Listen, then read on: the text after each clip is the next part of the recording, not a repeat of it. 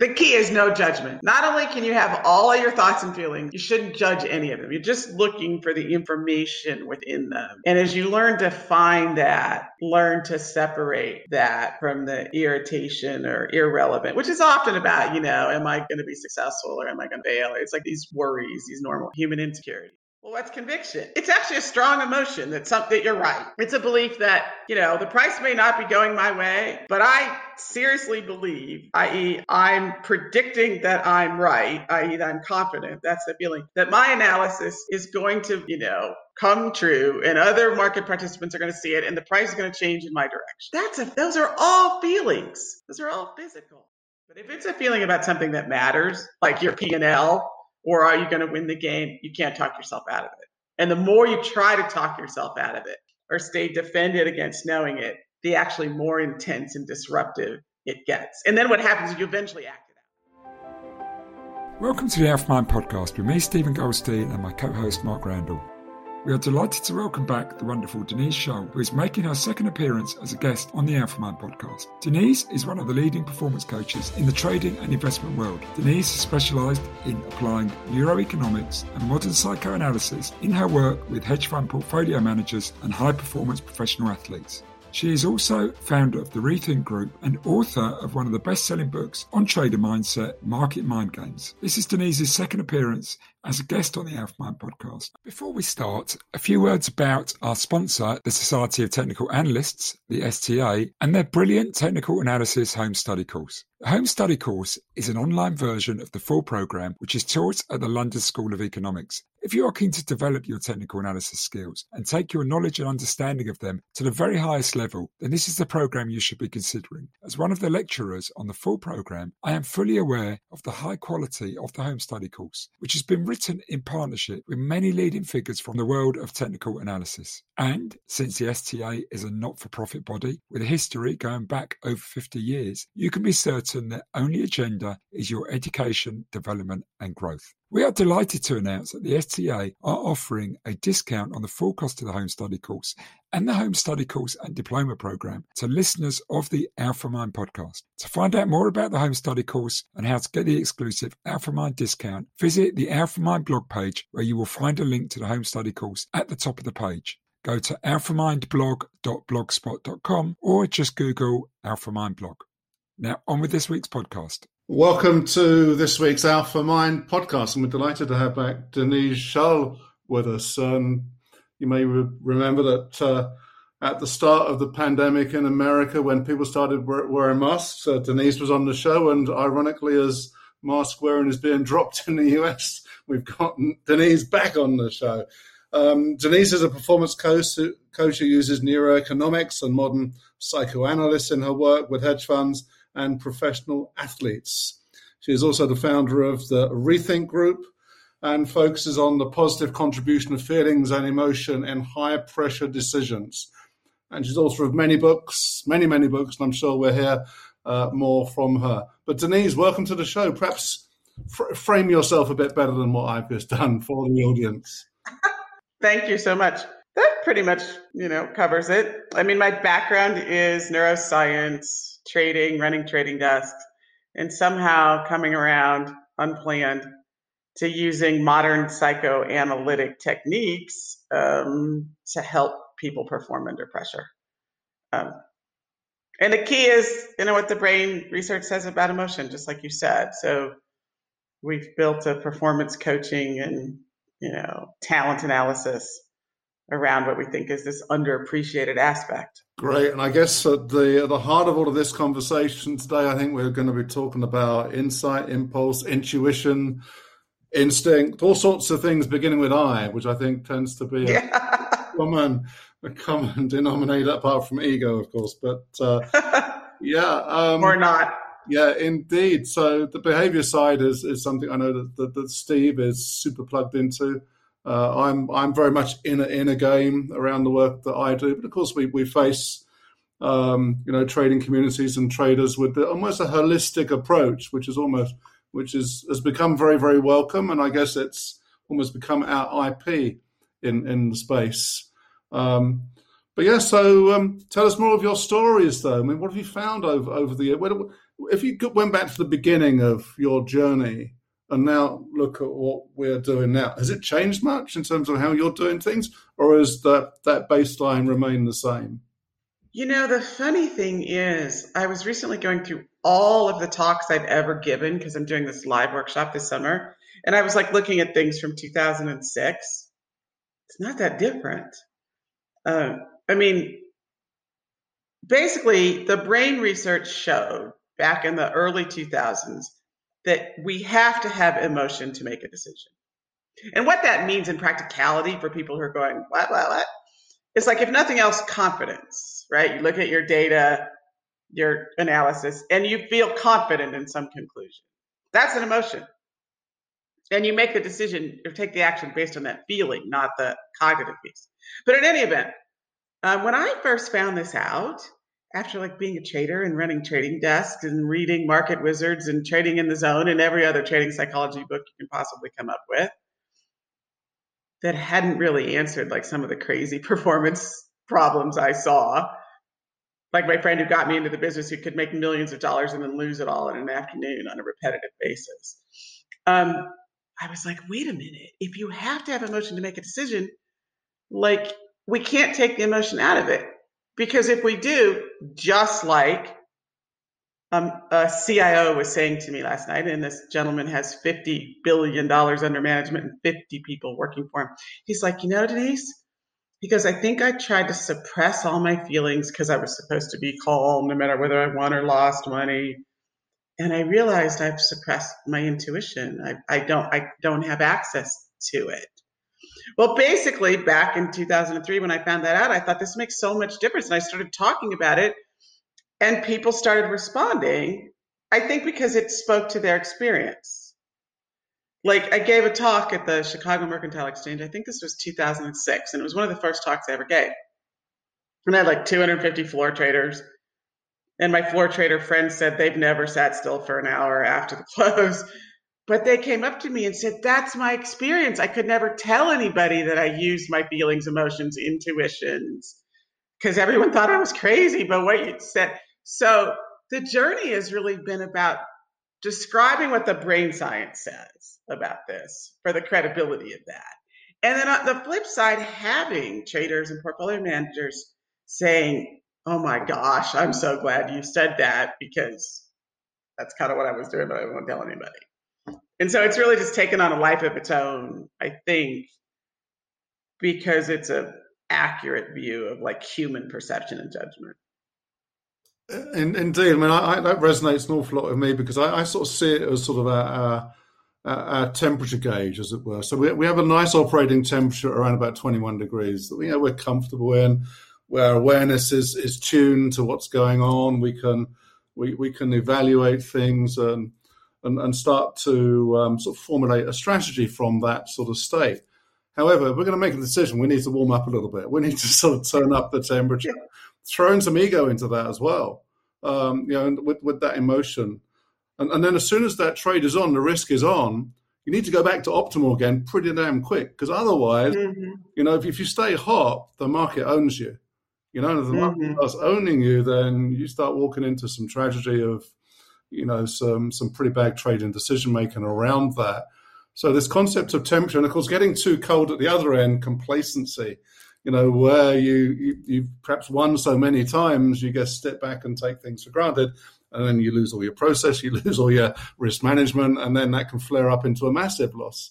So getting back to optimal. I like that. Yeah, so managing that temperature band is how I convey it. And that resonates so well with people, because we all know what 21 degrees comfortable feels like, but we know what 42 degrees feels like, and we know what 0 feels like. They're almost like hypothermia for traders. There's the two extremes. Yeah, it's a really good metaphor. Yeah, it's super cool. So I might have to borrow it. I will give you credit. But, give me credit. Great. I will.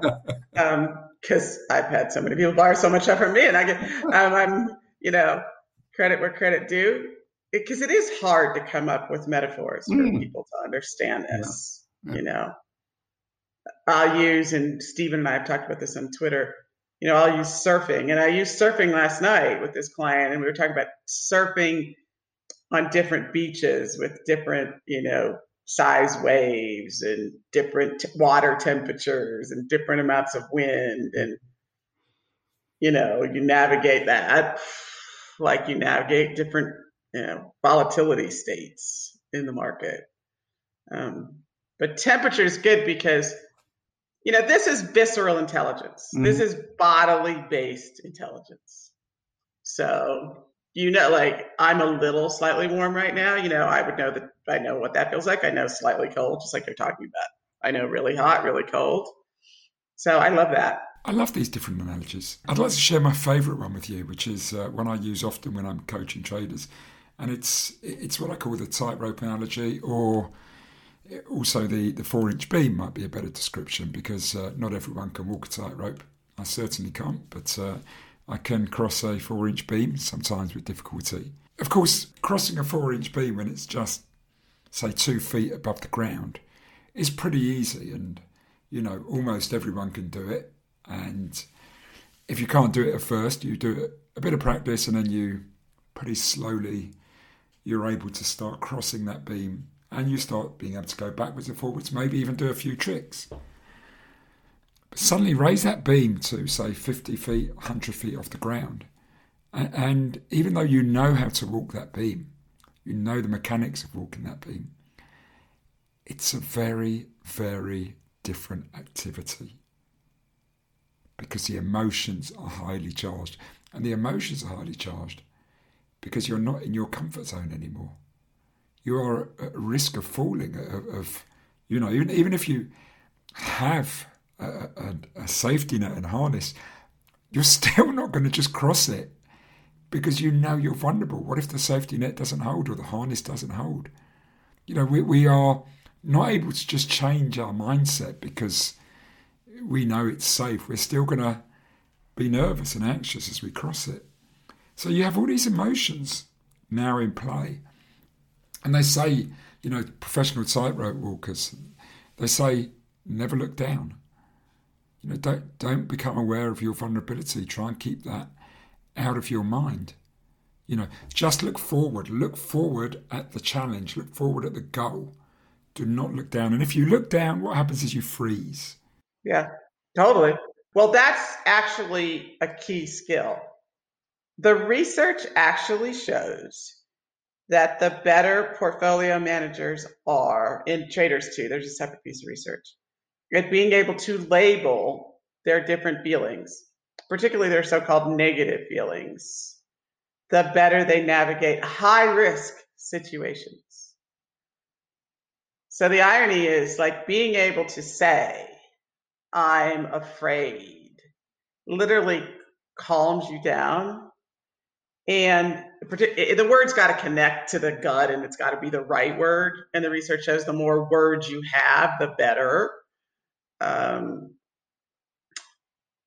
Labeling your different physical experiences, your different, signals of this intuition, or what the research calls visceral intelligence.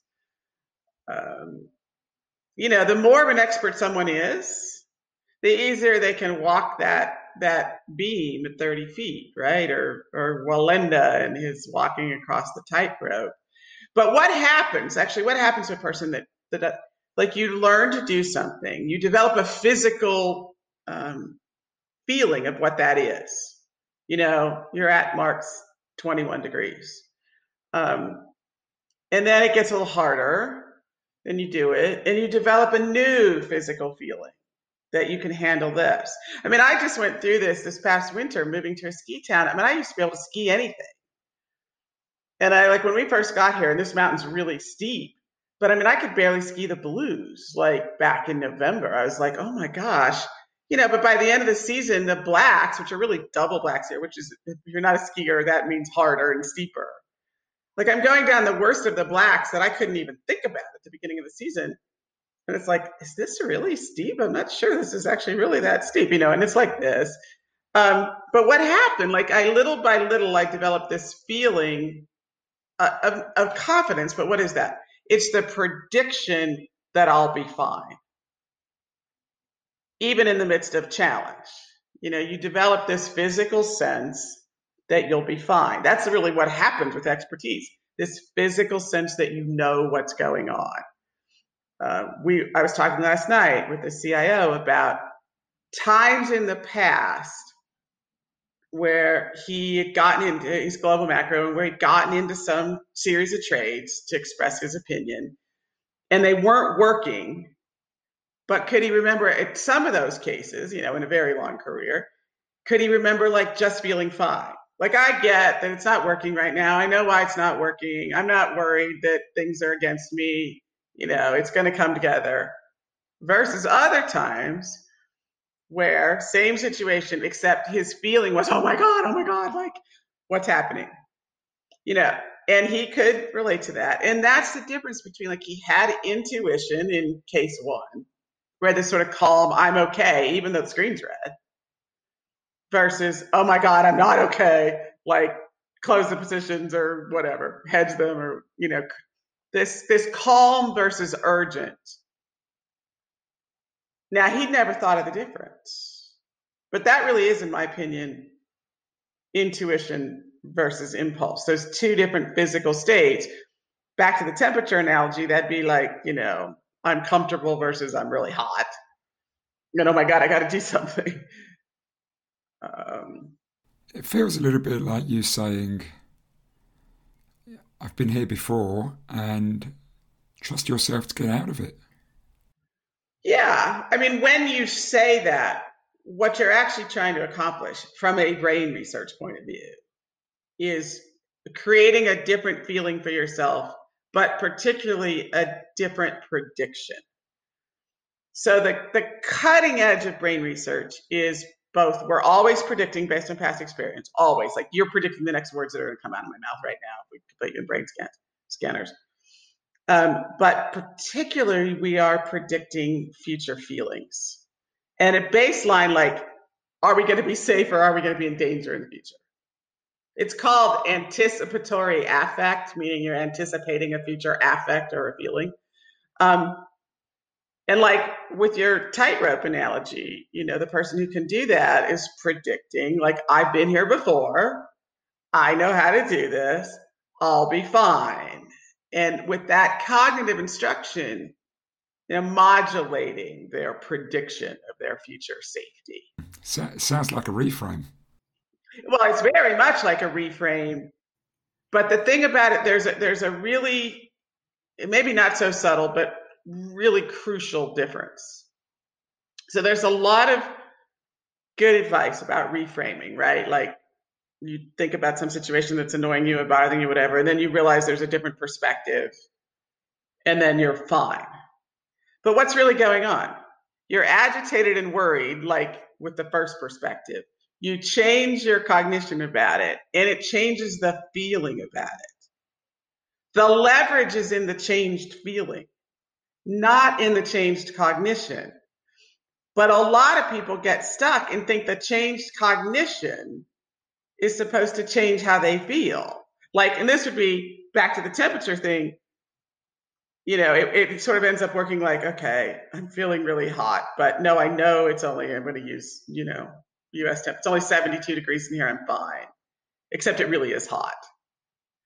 So what happens is sometimes people try to use reframing, and it doesn't work because it's only in their head. It's only intellect. It's only cognition. And they don't understand why it doesn't work, because it's supposed to work. But if they realize that the objective of the reframing is to change their feelings, which is usually their confidence, right? You go from being concerned to being confident. Sometimes just realizing that it's supposed to change their feeling can help them change the feeling, because they're thinking about the feelings. And when you think about the feelings, you basically have more control over your behavior and a higher probability that you can create the feeling you need to do the thing that you want. I hope I'm making sense. It's also clear to me, but I'm not necessarily the best sometimes at outlining it. I mean, at the end of the day, it's funny. It doesn't matter whether it's trading or investing or sports or even other fields. Like, I actually did a podcast yesterday with Brian Keating that I met through you all. And we were talking about this, like intuition versus impulse in scientific discovery. It's a human thing. Uh, to your point about the tightrope, and my point about skiing, it's the same. Like whenever we initially encounter something, we have to go like in this linear cognitive step by step. How do you do this thing? Whatever it is, anything, any sport, anything we learned in school, it starts out like, and then the more we know about it, the less it's up here and the more it's in here. The more of an expert someone is, like the more that expertise exists in their body, and their access to it is through their feelings. So like with athletes, they say, athletes get in trouble if they think too much. Why? Because they're just supposed to be operating out of that physical sense that their body is giving them. No, I love this in the game, the sense that you've got a toolkit that you can refer to kind of like automatically as you go about your behavior. And sorry, another analogy, the sort of the ocean tanker sort of captain going out to sea, facing whatever storms are out there and doesn't know what's coming, doesn't know what currents are out there, very much like markets, right? But there's this confidence that he's got lifeboats, right? And he's got lifeboats and he's got process around safety. Right. It gives him the confidence to go to sea and just take on whatever comes. And I think that from an inner game perspective, if you have worked on building these various tools and tokens and guardians or whatever you want to call them that become your support package as a person, I think that changes dramatically your mindset when you face complexity, because your coping mechanism is already coping when these things are coming up. And so the residual coping problem becomes quite minimal because you get pushed through these difficulties. So I think, commitment and work around understanding, well, how do you build and where do you build and how can you build these various things that we talk about collectively to support oneself in complex, fluid, fast-moving environments, sport or whatever. And I think that having the confidence of having that toolkit allows people to be in the zone more. Yeah, totally. They haven't got that baggage of negative expectation because they just know they're going to cope. Yeah.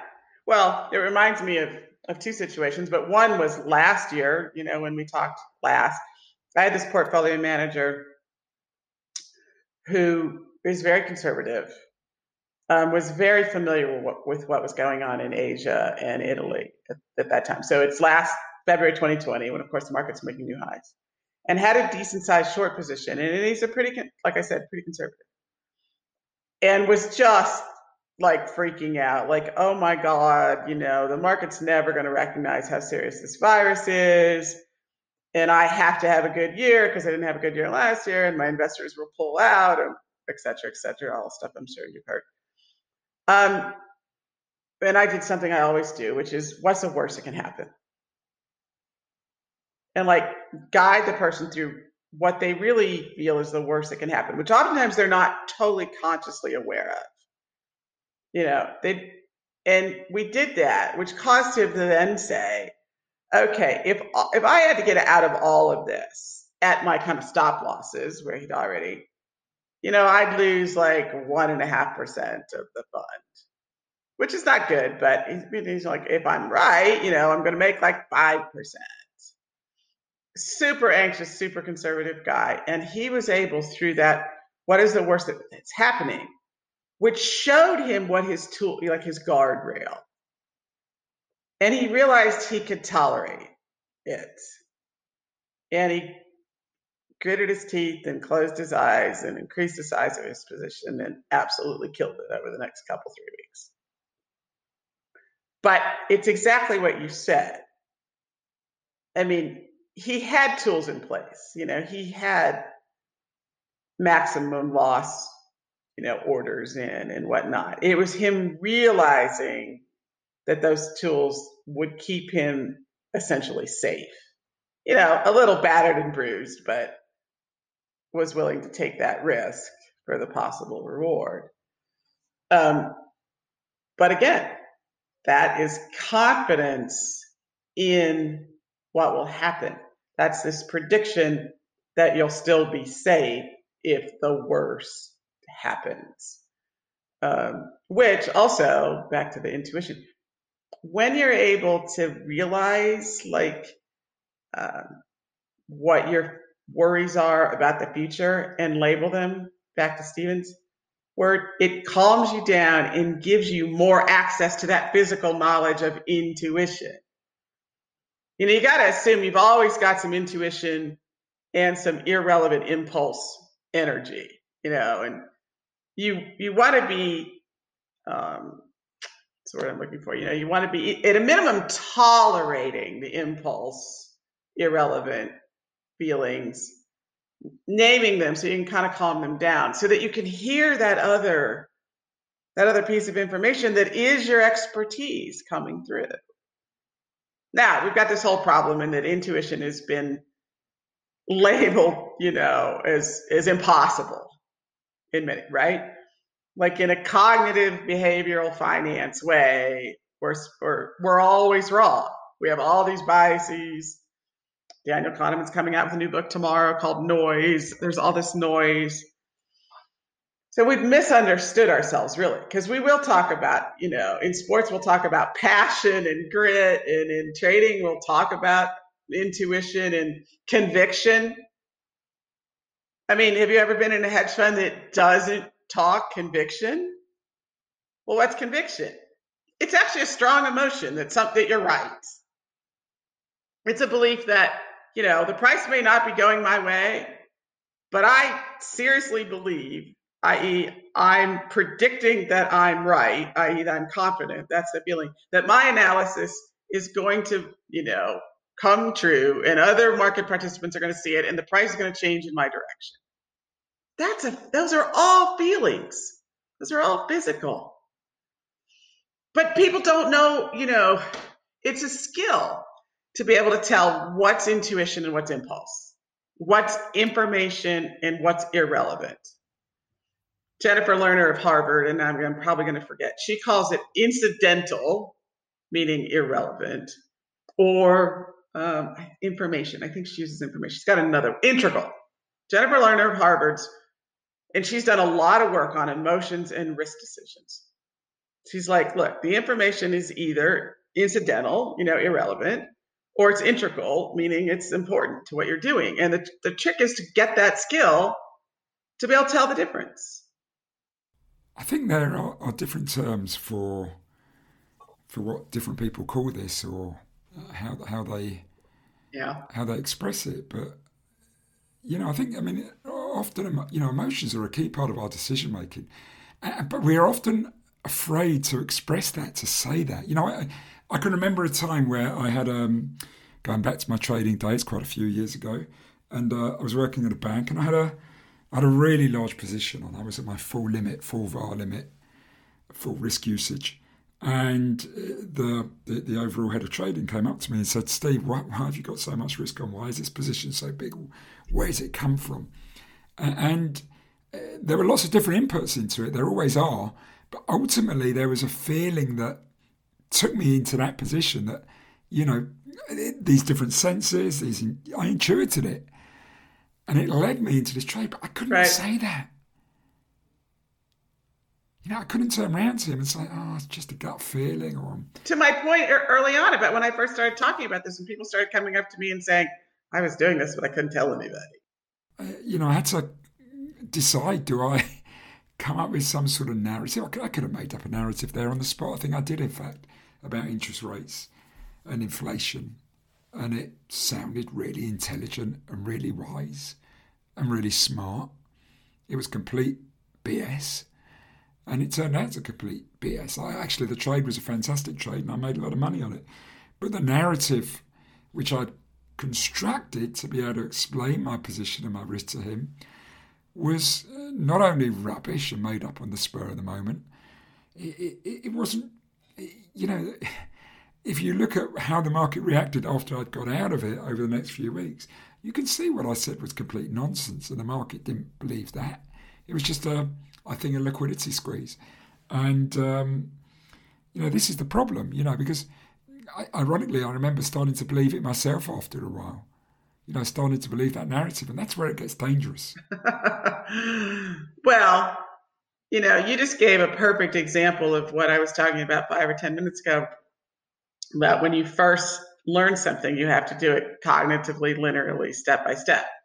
So if there was some point in your life where you didn't know anything about charts or technical analysis or interest rates or currencies or bonds or anything, any of that, somewhere along the line, you were educated in those. And at that point, and literally you just described that, like, your education that was originally cognitive and linear, and then you had experience with it. And as that happened, all of that went from here to here, meaning your head into your body. And you no longer needed to do, 2 plus 2 plus 6 plus 8 plus equals. Your body just did that for you immediately and unconsciously based on all of your learning and experience, which is expertise has become physical. We will return to the podcast shortly. First, a quick word about our podcast sponsor. This podcast is sponsored by the Society of Technical Analysts, the STA. We are delighted to be able to promote their brilliant STA Technical Analysis Home Study course. Listeners to the Alpha podcast interested in studying for the Home Study course can get an exclusive discount by visiting the Alpha blog page, where they can find a link to the Home Study course at the top of the page. Go to alphamindblog.blogspot.com or just Google Alpha blog. Now back to this week's podcast. You know, Denise, I love the idea of the body keeps the score, that particular term. And I'd love to hear your opinion of the brain and where this broader concept, the brain, heart, gut, but how the brain processes all these feelings that we have of the left-right brain perspective. And of course, I'm conscious that the left-right brain idea is a metaphor rather than a true reflection of the physiology of it. So any thoughts on that? Well, you're right that the left-right is just a metaphor, not really true now. Like, there's a whole bunch of things that aren't really true now. Like, we don't even have certain parts of our brain, like, depending on the individual, different kinds of subjective experiences will be experienced in different parts of their brain. I mean, here's a funny one. If you were born speaking and then initially spoke an Asian language versus English or whatever, Germanic, I guess it is, you do 2 plus 2 equals 4 in a different way in your brain. Like, so what we're now learning is, we basically use our whole brain. And this is where actually the behavioral finance people kind of got it wrong. Is like, it's not that we have this prefrontal cortex that's doing this reasoning that's, controlling or, modulating the emotions left over from hunter-gatherers. It's not what's happening. Nevertheless, a lot of people don't have access to this physical knowledge, which can exist as a calm feeling, a little bit more intense feeling, a little bit higher temperature, to a very intense feeling. Like, in a way, your trade there, when you were sure you were right, I bet it felt calm, but there was also like like steel in it, like you were sure. So that had a certain intensity to it. The trade I was talking about earlier was one where I would describe myself as being totally in the zone. And yet it was probably the calmest I'd ever been. Yeah. And yeah. I had, I think what I would describe as my largest position ever on at the time. And it was really strange. And, I don't know if exactly was like this at the time, but in recollection, it feels like I had almost a degree of complete certainty that it was going to unfold like that. Not perhaps mentally, but physically. That's how I recollect it. And I don't think you should ever have a complete degree of certainty about anything in trading. But yet the body kind of reacted like it was in a way that was almost, it rarely happens to me. I think that's what you call being totally in the zone. So that is what I was talking about. People have it all. I mean, I can tell you from this side of the coaching chair, and you all probably know it. I mean, plenty of skilled PMs get that. Not every day, obviously, The question then becomes, how do you get it, And I think, like, first is to decide it's a valid form of knowledge. And I mean, I can just tell everyone, there's enormous amounts of research that intuition's valid, regardless of what anyone says. It's a skill of figuring out when you actually have an intuition that is unconscious pattern recognition based on your expertise and experience versus what's something else. What's a need to make more money today, a need to make the money back, afraid you'll lose too much, fear of missing out because the other guys are in the position. And the only way you do this is start putting these things into words without any judgment. So keeping track of what every trade entry and exit feels like, and building essentially what I think of as a dictionary on yourself. So that you can say, you'll get a little inkling of a feeling that oftentimes is saying, don't do that. And you respect it. You can say, I don't even know why I feel that way, but I believe that somehow my unconscious is seeing a danger signal here. That feels different than fear of future regret or fear of missing out or, a whole bunch of other emotions that we could categorize and define. The trick is, whatever it feels like to me could be totally different than what it feels like to you, either one of you. And we're never, ever, ever, ever, ever going to know, because I can't be inside your subjective experience nor me. But we can use words to describe it to help people figure it out for themselves. I'm going to make a point which might sound contentious, but that point is that, I don't think most people know what their edge is. They think they know what their edge is, but rarely is that really their edge. And as an example, you think about most people think their system is their edge. Right. But actually, it's much deeper than that. Right. Usually their system isn't unique. Rarely is it right. unique. And quite often you hear people who have used someone else's system and they've tried to enact it in exactly the same way that person does, and it doesn't work for them. And that's because the person who had the original system, who thinks it's the system, is adding something of themselves to it, something that they intuit, something that is part of their being that no one else can replicate. And they can't even tell that person because they don't even know themselves. Yeah. Well, and the person who it's working for has a set of feelings about it that were developed over the time they developed it. And then has a set, beliefs and a sense of confidence of how it's going to work out. And the person who learned it doesn't have that. And they don't have the same unconscious pattern recognition because they didn't go through the steps.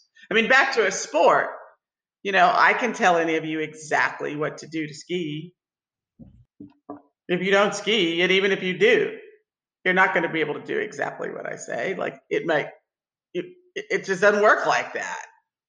The knowledge doesn't get translated body to body. The only way you get the physical is knowledge, the expertise in your body, is to go through a process to get it there. And that process isn't listening to someone else's cognitive linear explanation. I mean, I often say, if you take a trade from someone else, even if it seems like you get in at the same time, and even if it seems like you get out at the same time, they might make money and you won't. It's bizarre how that happens, but it does. It's damn annoying for anyone who's trying to learn this game and learn from somebody else's system or book. Yeah. And they're almost trying to cut their emotions out of the process as much as possible. Yeah, totally. And they're cutting off the access to the greatest edge they could develop. I always tell people you need to sit down on a Saturday afternoon and not in front of your charts with an open notebook and write out what is the market and how does it work and what makes prices move, and come up with some metaphor or analogy that works for you. And then say, okay, if this is what it is, and those are my beliefs about what it is, then how do I interact with that thing? I learned this from, Tom Canfield. I learned this from whomever, but how do I take those things and interact with this thing the way I see it to be? People have an enormously hard time doing that exercise. So I'm going to ask something here. So you've got the unconscious level driving instinct, the subconscious driving intuition, the conscious driving insight, and the conviction that then drives impulse to put on a trade. all those things are vital, right?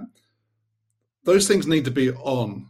But what things turn all those things off? What could be turning those things off for people? And what do they need to turn them on? Yeah, that's a great question. So the first thing that turns them off is people just, have decided they're not going to listen to them, right? And they have no belief that they should listen to them. But let's say they have a belief and then they have trouble accessing it or finding it because it's turned off. Well, like my guy last night, I told him this weekend to just try to think of every feeling he feels over the weekend and write them down so he could just see if he can access, brain to body. I'll oftentimes in a workshop or in a talk say, I don't think you all have Home Depot in England, but in the United States, we have this huge Home Depot store that, every husband has been told by every wife to go to Home Depot and buy, these 9 things on Saturday morning. The lines are long and the parking lot's packed and the people are surly. I'm like, okay, while you're doing that, I want you to say every feeling that you have. Because men who cannot access their feelings during a trade can access the fact that they are infuriated waiting in line at Home Depot to not get the thing that their wife said, So it's like, sports is another one. I mean, find the moment that you have access. Okay, that's like the plus side. The negative side is, okay, the thing that turns them off or obscures them is the fear of missing out and the fear of future regret, and which often is, the fear that you're going to be embarrassed or ashamed or you're going to fail. Like, get that stuff out in your journal, either have somebody that you can really talk to about it that listens to it and doesn't judge you, like lets you talk through that, or use the journal so that you can just core dump, put all those feelings into words, which will calm them down. You won't be so agitated, and then you have a chance of hearing that much calmer feeling. It's not exactly turn on, turn off, but it's navigate. Sure, but I guess also a state of stress. If you're super stressed, you're seeing things in this small spotlight, and all those things are turned off. But if you're calmed and well self-managed and just proactively managing your state, then there's a higher chance those things are all going to be switched on. I literally tell people the skill is being able to accurately answer, what am I feeling and why? It's an easy question for me to say. It's a hard question to actually do. Because even me, and I think I'm pretty damn good at this, sometimes don't know, particularly in this lawsuit with billions, what I feel sometimes or exactly why I feel something. It's hard sometimes. But the effort will usually, if you start to get some of it right, the agitation pieces, the irrelevant impulsive pieces start to calm down and you start to hear that core, unconscious pattern recognition. The key is no judgment. Not only can you have all of your thoughts and feelings, you shouldn't judge any of them. You're just looking for the information within them. And as you learn to find that, learn to separate that from the irritation or irrelevant, which is often about, am I going to be successful or am I going to fail? It's like these worries, these normal human insecurities that are causing this agitated prediction of failure and embarrassment that's drowning out the intuition. I have another portfolio manager, very successful in one of those huge places that has $1 trillion. Got a portfolio within that. Did really well in the first part of the pandemic, and then of course fought it like so many people. I have a number of clients, I don't know if you guys do too, that got the downturn and then fought the upturn and are off kilter this year, which is a super confusing year. Literally, I spend most of my time with him, just getting him back to, okay, this is what this is what you believe.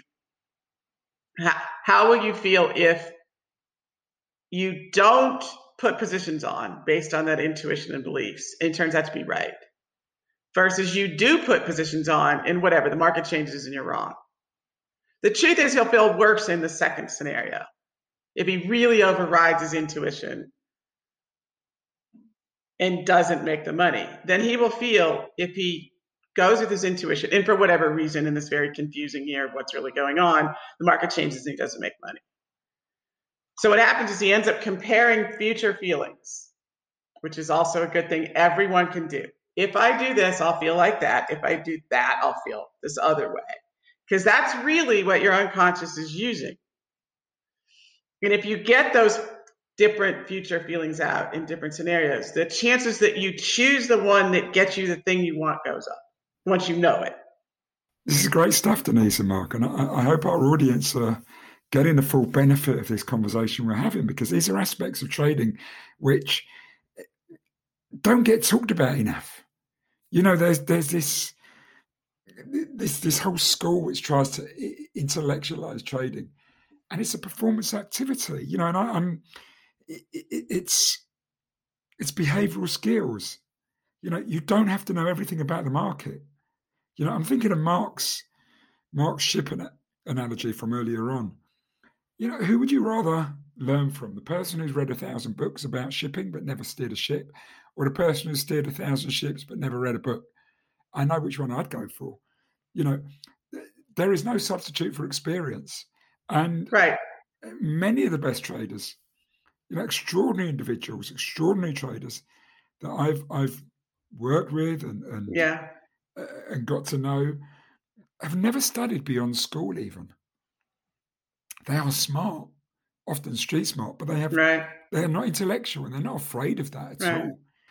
They have no fear or resistance to talking about the parts of us that don't equate to or relate to intellect or analytical skills. Yeah. I run into that all the time, where you've got people that have got, you know, they went to University of Pennsylvania in the United States because that's where they all go, you know, and they're trained in this fundamental analysis, and they have a CFA, and they think, you know, they don't, like, I never had this also, like, I have one portfolio manager who's always complaining about his analysts, like, and I'm like, we need to get them all to read Reminiscences of a Stock Operator. And he literally, we're talking about that he may have his whole analyst group read that, and I may do like a book club discussion with them because they just don't get it. They're like, this model is supposed to drop out this number, and the stock is supposed to go to that price, like in, you know, 90 days. And when it doesn't work like that, they're like, what's wrong with the model? It's not about the model. It's about, you are predicting other people's future perception, which is predicting other people's future feelings. And it's a lot more like the ocean and the waves, and you need to learn to surf, which is physical. But it's really, they have a real resistance to it. I always suggest reading Fooled by Randomness, and maybe any book by Taleb. And once you've read it, and often they'll go, wow, that was really heavy.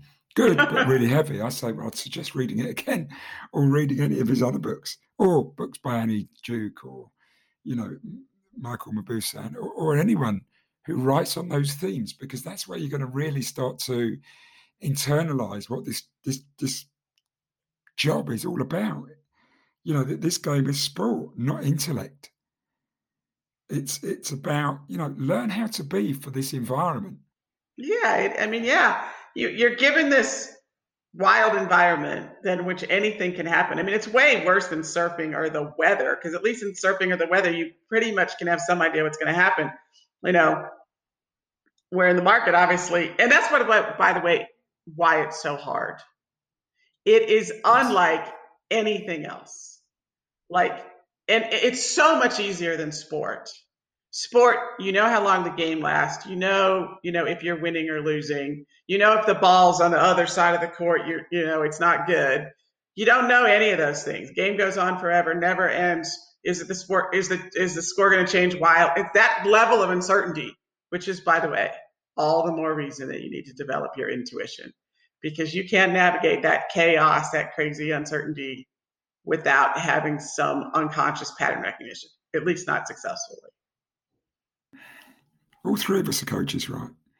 We must have all met these people who resist opening up when we're talking about trading. They just want to stay on the straight, linear, systematic, intellectual path. It's so ingrained in them. And they feel almost like they can't go to these places. And as coaches, you know, we face this resistance. And that is really what we're trying to open up. No, totally. Because that very same resistance they have to discussing it with us, is often what is actually holding them back. And it is huge. And when you can show them that, then they start to get it. It starts, you see their mind, their eyes move in a certain way. And there's a little pin has dropped. Yeah. And they just go silent. Well, yeah. I mean, I would say I can think of one portfolio manager who in 2019 really resisted. Like, he sort of resisted. Like, whenever it got to the really important part, all of a sudden we had to talk about interest rates or whatever. Now he's back this year realizing, no, he's got to talk about the really important part. But like, I have a guy in private equity, slightly different, obviously. Talk about chiseling away. But I mean, people have been taught they shouldn't feel their feelings, and they're really afraid of what will happen if they do. So that's the thing, to kind of help them lose a little bit of that fear. They're afraid they'll act them out. They're afraid they'll be overwhelmed. They're afraid they'll be embarrassed. By the way, while we were talking, I just saw a book up there. Do you all know Jason Boss? Anyway, there's a book called The Intuitive Investor. It literally just caught my eye on my bookshelf. By Jason Boss, who talks, he retired from managing portfolio, but he talks about how he made his best, this was like 15 years ago, made his best decisions using his intuition. There's another one by Ravi Mehta called The Emotionally Intelligent Investor. He was a former Soros guy. My client last night was talking about Soros and his back pains and whatnot, and so I brought up Ravi's book. I mean, my point being, there's a decent sized number of successful professionals in the market who can talk about using their intuition. It's not just us coaching people. But you don't hear about either one of those books every day, right? No, it's interesting that it's gradually being revealed, isn't it? The need to pay attention to what has had some degree of stigma about it. You know, this showing the emotion side. I always try to talk about natural state. When we're born, we can laugh before we can speak, and we can dance before we can actually walk. If you hold a child up, they're done, and we get motivated, and we're happy for music and stuff like that, and we get driven, and we're happy to try things, fall over, get up, and start again. And we kind of lose that as we get older. But a lot of those skills are like super important, because showing, feeling, crying, laughing, drives us to just carry on, and getting back into that natural state. I think is really important for all of us. In that natural state, of course, it's where all the eyes come from. All the eyes are freely available. That we've been speaking about are accessible in that natural state. So it's kind of like we're trying to unlock them from being locked up through the baggage of the years to actually use them now as kind of like, actually they are kind of like our natural superpowers that should be accessible. I'm going to go out on a limb here because I don't think he'll mind. And I know how popular Tom's podcast, everyone knows that Tom Canfield and I are close, and everyone knows he's a great trader. And, that's why he was such a popular guest for you guys. But sometimes when things don't go well for him, he will then cut himself off from his feelings. And so as his friend, I don't actually formally coach him or anything. I try to help him through that. But at those moments, he kind of goes, he's a little bit afraid of, he's obviously can get mad and swear up a storm on Twitter and probably did on your podcast. But he does have a side of him too that won't let him go back to that natural self at certain moments. It's common, it's a defense mechanism. Like at that moment, it feels to him or to other people that the same thing happens to you. Like, if I let myself go there, the world's going to explode, and so they shy away. They're basically afraid of the feeling. So you have the feeling in its core form is trying to give you a piece of information. All feelings in their pure form are giving you a piece of information. But you're afraid of the feeling So you miss the information, and your psyche makes the feeling bigger and louder and more disruptive and more agitating.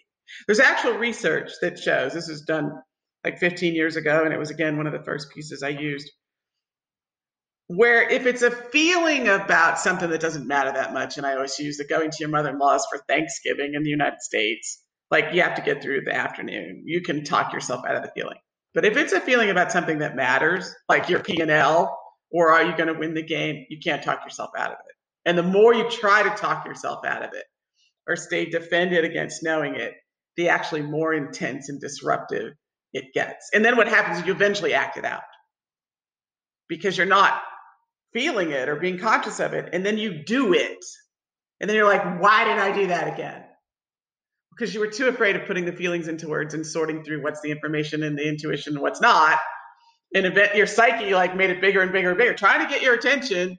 But you couldn't tolerate it, so you just did it, because then we take action, it makes the feeling kind of go away. There's a whole different way. And if you use the whole different way, you'll be able to access your intuition more. That's fantastic. As I'm thinking about that, and as you were describing that, I'm thinking of times when I say, over the years, I've lost it in situations that, I've hurt people and probably hurt myself more than I hurt other people. And it's where the monster comes out inside you.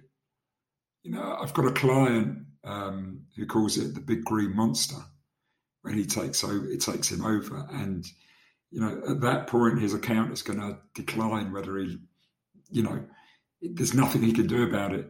And he can't even see it in real time. And it's, before he knows it, he's 20% down. He could develop the skill of, I'm afraid this is going to go wrong. I'm afraid I'm going to look stupid. I'm afraid I'm going to be embarrassed. I'm afraid whatever it is, fill in the blank for him.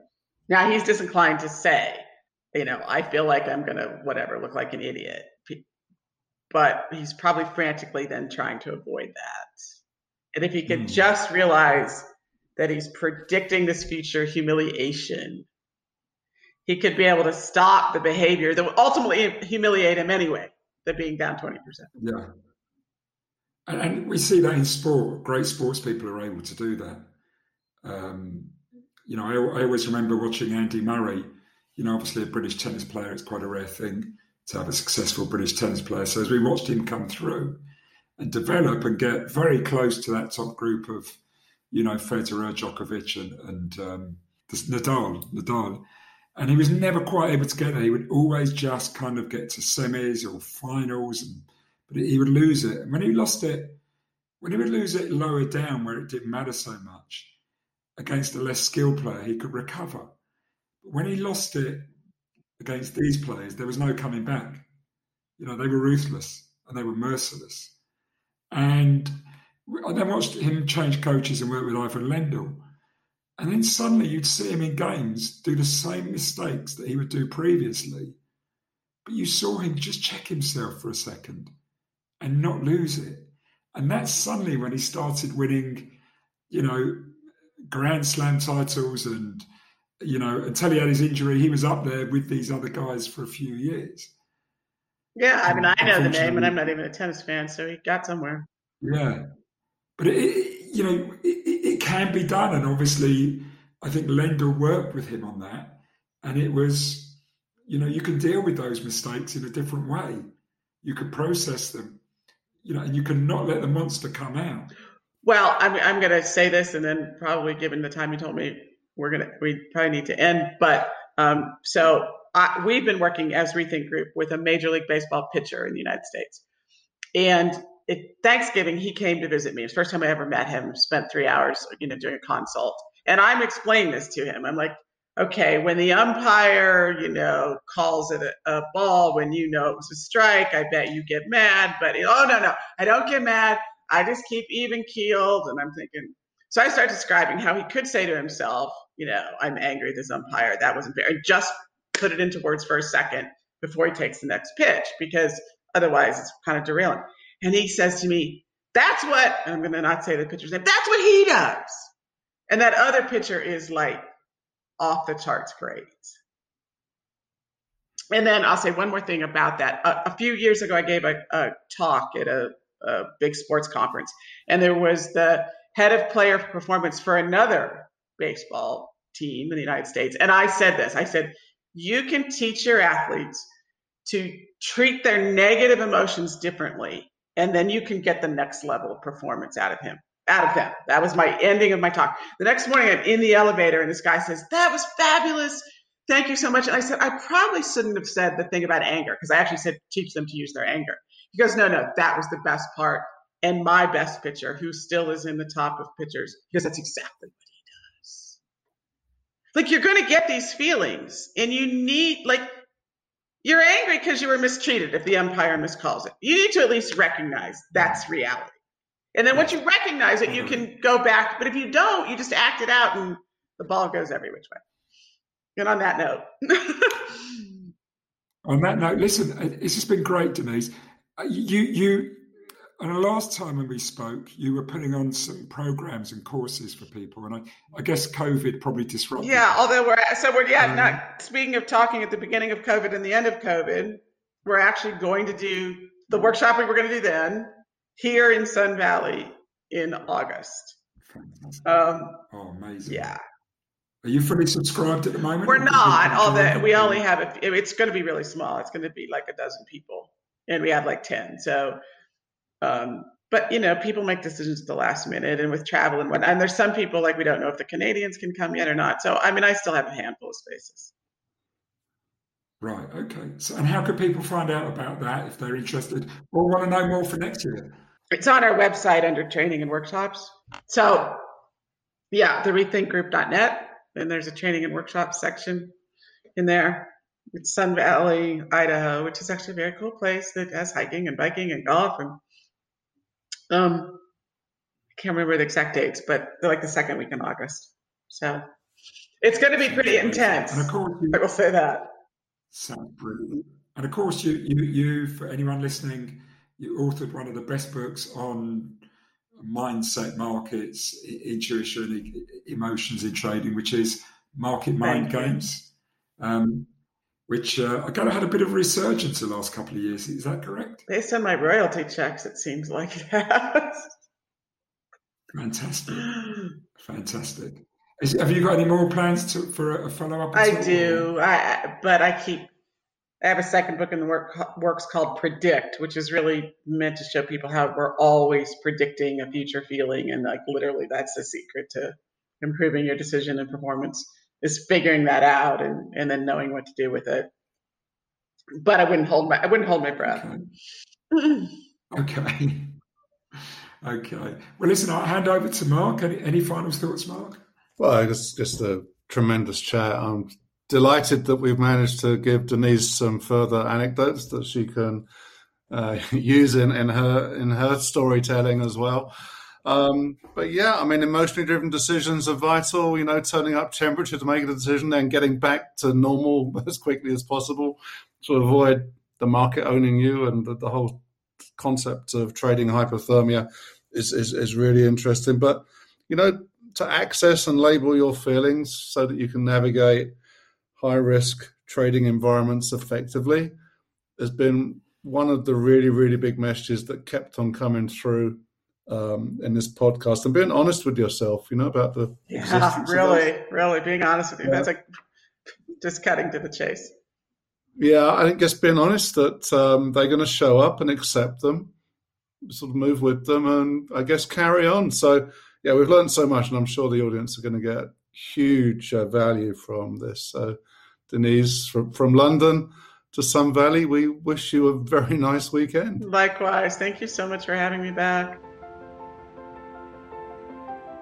Thank you for listening to this week's Alpha podcast. If you have enjoyed this podcast or any of our past podcasts, we would be delighted if you could rate the podcast on whichever service you use, or even better, leave a review. Thank you also to our podcast sponsor, the Society of Technical Analysts, the STA. You can go to technicalanalysts.com to find out more about their services and to explore becoming a member of the STA. As a reminder, at Alpha Mind, we focus on trader and investor personal growth and development. We offer coaching programs which are geared towards developing the key human, personal and behavioural skills that are so vital in helping people grow their performance and take their trading or investing to a higher level. Our clients come from a range of backgrounds from across the world. These include leading portfolio managers working at some of the world's largest hedge funds, asset management firms and sovereign wealth funds. We also work with investment banks and some of the world's largest commodity and energy trading businesses. Our clients also come from a myriad of other backgrounds, including family offices, proprietary trading firms, as well as many serious private retail traders. In addition to trade and investor coaching, our services extend to executive, leadership and team coaching with a specialist focus on financial markets, investment and risk businesses. To know more about our services, visit our webpage alpha-mind.net or email us info@alpha-mind.net or visit the Alpha Mind blog page for more contact information. If you would like to sign up for our regular newsletter, you can do so on the page link at the top of the Alpha Mind blog, and you can also listen to our podcasts on our new Alpha Mind YouTube channel. Finally, you can follow us and connect with us on social media. We are active on LinkedIn in our own names, Stephen Goldstein and Mark Randall, or through the Alpha Mind group on LinkedIn, which has over 15,000 members. You can also follow us on Twitter. Our handles are Alpha Mind 101 and Alpha Mind 102.